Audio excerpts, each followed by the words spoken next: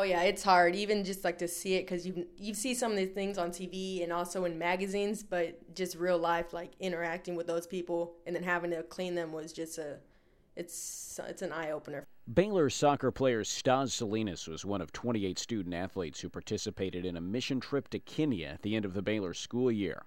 It was a mission trip that used sports as a means to interact with people, seek to meet their needs, and share Christ with the people in Nairobi and the surrounding countryside.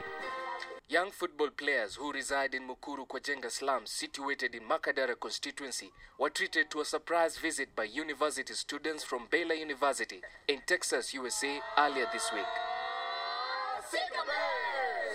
That's Eyewitness News in Kenya that focused on the Bears as they visited the slums of Nairobi.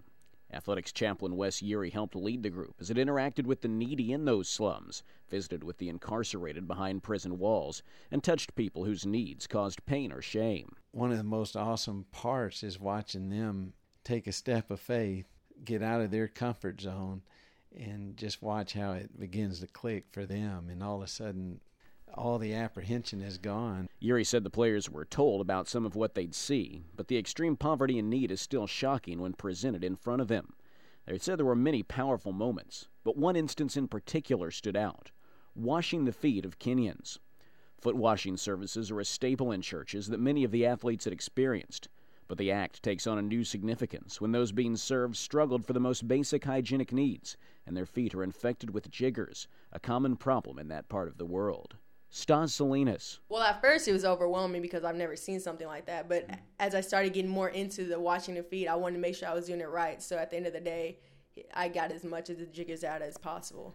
Jiggers are a major concern for young and old alike in rural Kenya. The insects bite the feet, causing itching. Then they burrow into the wounds and lay eggs, causing infection, swelling, discomfort, and sometimes shame for the suffering. Yuri said it was a mental picture that was initially difficult to process. Well, I think the mental part for all of us, we dealt with more the night before as we talked about what we'd be doing. It looks as if it's swollen and black, and the toenails are like yellowish black looking. And it looks like there is no circulation going down there. It's like in the doctor's office, the gloves, and you blow it up. That's how it's swollen it looked. In John 13, Jesus washes the feet of his disciples, an act of humility and servanthood that Christians are called to emulate. It was a chapter made real for those on the trip by what they saw firsthand. We read through that account there in the Gospels where Jesus washed the disciples' feet and then said, now you go and do the same.